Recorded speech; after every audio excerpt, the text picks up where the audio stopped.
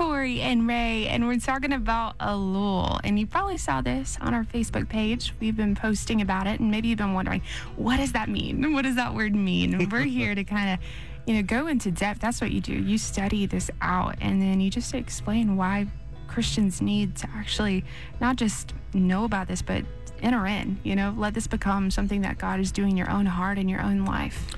God loves to talk to us. He loves to encounter us, loves to have us engage him. There's just a million different ways, just kind of like a million different songs and styles.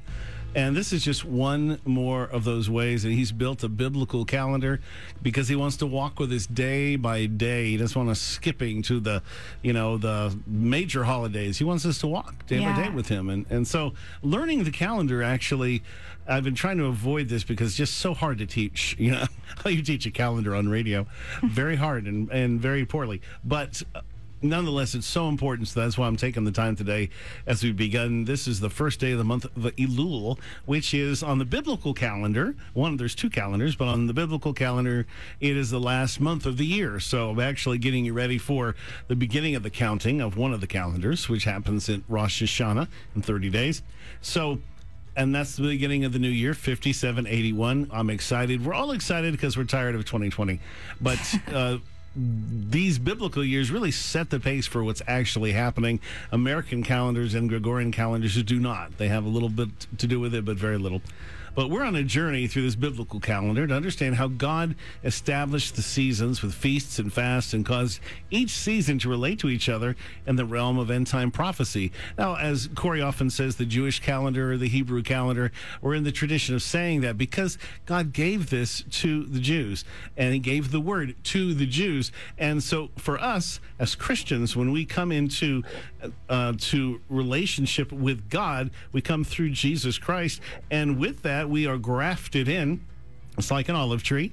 And what happens in an olive tree grafting is it comes from within it, and the outer edges just start to fall off, and a new tree grows, but it's still this old tree. And so we're grafted in, it says, to Abraham.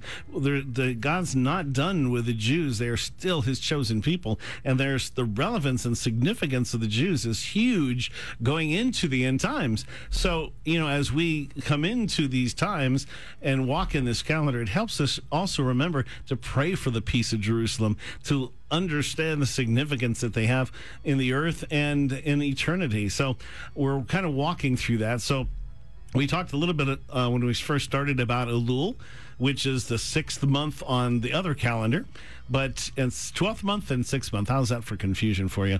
It's two calendars, but if we're going towards Elul starting today, it's three things: month of repentance, month of mercy, and the month of forgiveness. It was first of Elul, Moses ascended Mount Sinai for a third 40-day period in a row. You think about Moses fasting 40 days, now try 120 days. That's what happens. He has to go up three times because of all the craziness going on. He ascends to get the first tablets. He comes down on the 17th at Tammuz. What does he find them? Sinning with a golden calf, smashes the tablets. So Moses returns for a second time to ask forgiveness for the Israelites. So because God had said, you know what, go ahead. You go into the promised land. I'm not going with you. And Moses says, no, you don't go. We're not going. That's where that whole concept comes from. And God does forgive him. So on the first of Elul, for the third time, he goes up to Sinai, and this time he'd receive a second set of tablets and not break them.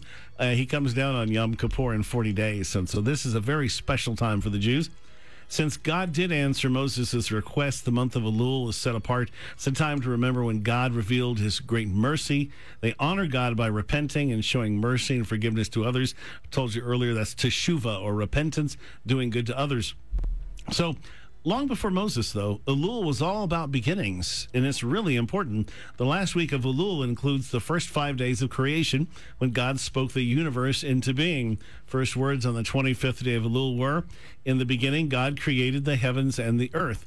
Now, in English, that's pretty straightforward. In Hebrew, a lot more revelation, though. That's Bereshit, bara, Elohim, eight, Hashemayim Vayet Haaretz, which is the same thing. Beginning, God created heavens, earth. The fourth word there is, it's not translated into English, but the transliteration is et, or et. But Generally, you don't say it. It's a silent word, and it's an unspoken Hebrew word made up of two letters, Aleph and Tav. Aleph is the first letter in the Hebrew alphabet. Tav is the last letter of the alphabet. So it's like saying A to Z in English. Aleph Tav is one of the most common words found in the Hebrew scripture. Why is it here in his first breath? At the beginning of creation, before God could establish anything, he needed to create language, specifically the 22 Hebrew letters, numbers from Aleph to Tav that he would use to speak everything into existence. So even though in English we say in the beginning God created the heavens and the earth, when you read it in Hebrew, he actually says before he created the heavens and the earth, this Aleph Tav. I've created Aleph Tav, the heavens and the earth. So he first creates language. At creation, we find him hovering over the waters, speaking light into being, separating it from darkness. He makes the separation for the waters above the waters below, making the land and the seas, causing seed-bearing plants and trees to grow, made the sun, the moon, the stars, created sea creatures and birds. All of this, the final week of this month of Elul that's starting tonight, all this activity just getting ready for Tishri, the new month, to begin, and the first day of the civil year called Rosh Hashanah. Now, it's important to recognize here that even though Rosh Hashanah, everybody looks at that and calls, in fact, that word literally means the head or beginning of the year, it isn't actually the beginning, because the month of Elul was this intricate part of the foundation.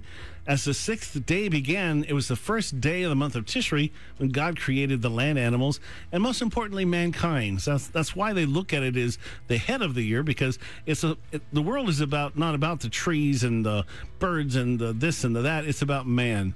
It's about Jesus. So the 25th day of Elul coming up will be the first day of creation, Rosh Hashanah, the sixth day when man was created. So the month of Elul connects the past year with the coming year, and it's a time to reflect on where we are, where we're headed, where we should be going. So they do a bunch of different things. Number one, they blow a shofar every single morning, except on Shabbat. The blasts are meant to awaken one's spirit from the slumber of sin and inspire him to begin the soul searching, which will prepare him for the high holy days. It's also customary to recite the 14 verses of Psalm 27 every day till the end of Sukkot. All right, so I want to challenge you here as we begin this month. Well, so for Corey and for all of us to go forth, we're going to walk in this way of a new year and getting ready for it. Psalm 27. Read Psalm 27 first thing every morning.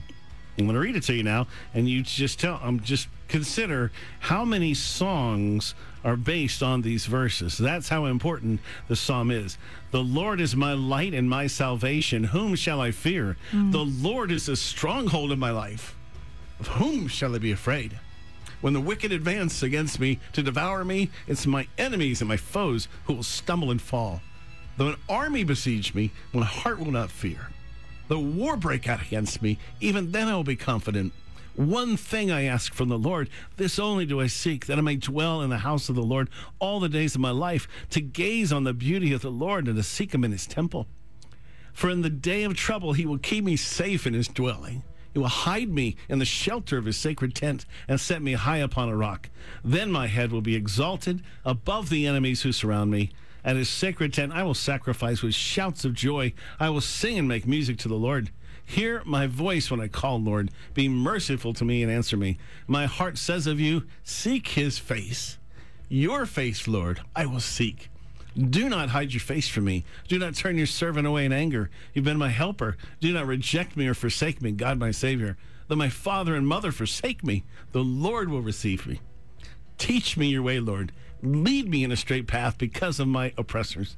Do not turn me over to the desires of my foes, for false witnesses rise up against me, spouting malicious accusations.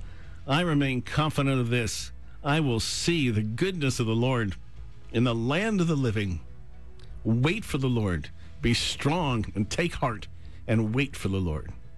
One of my absolute favorite chapters in all of the Bible. And Psalm 27 is what they read every day in the month of Elul. And I challenge you to begin that tradition too.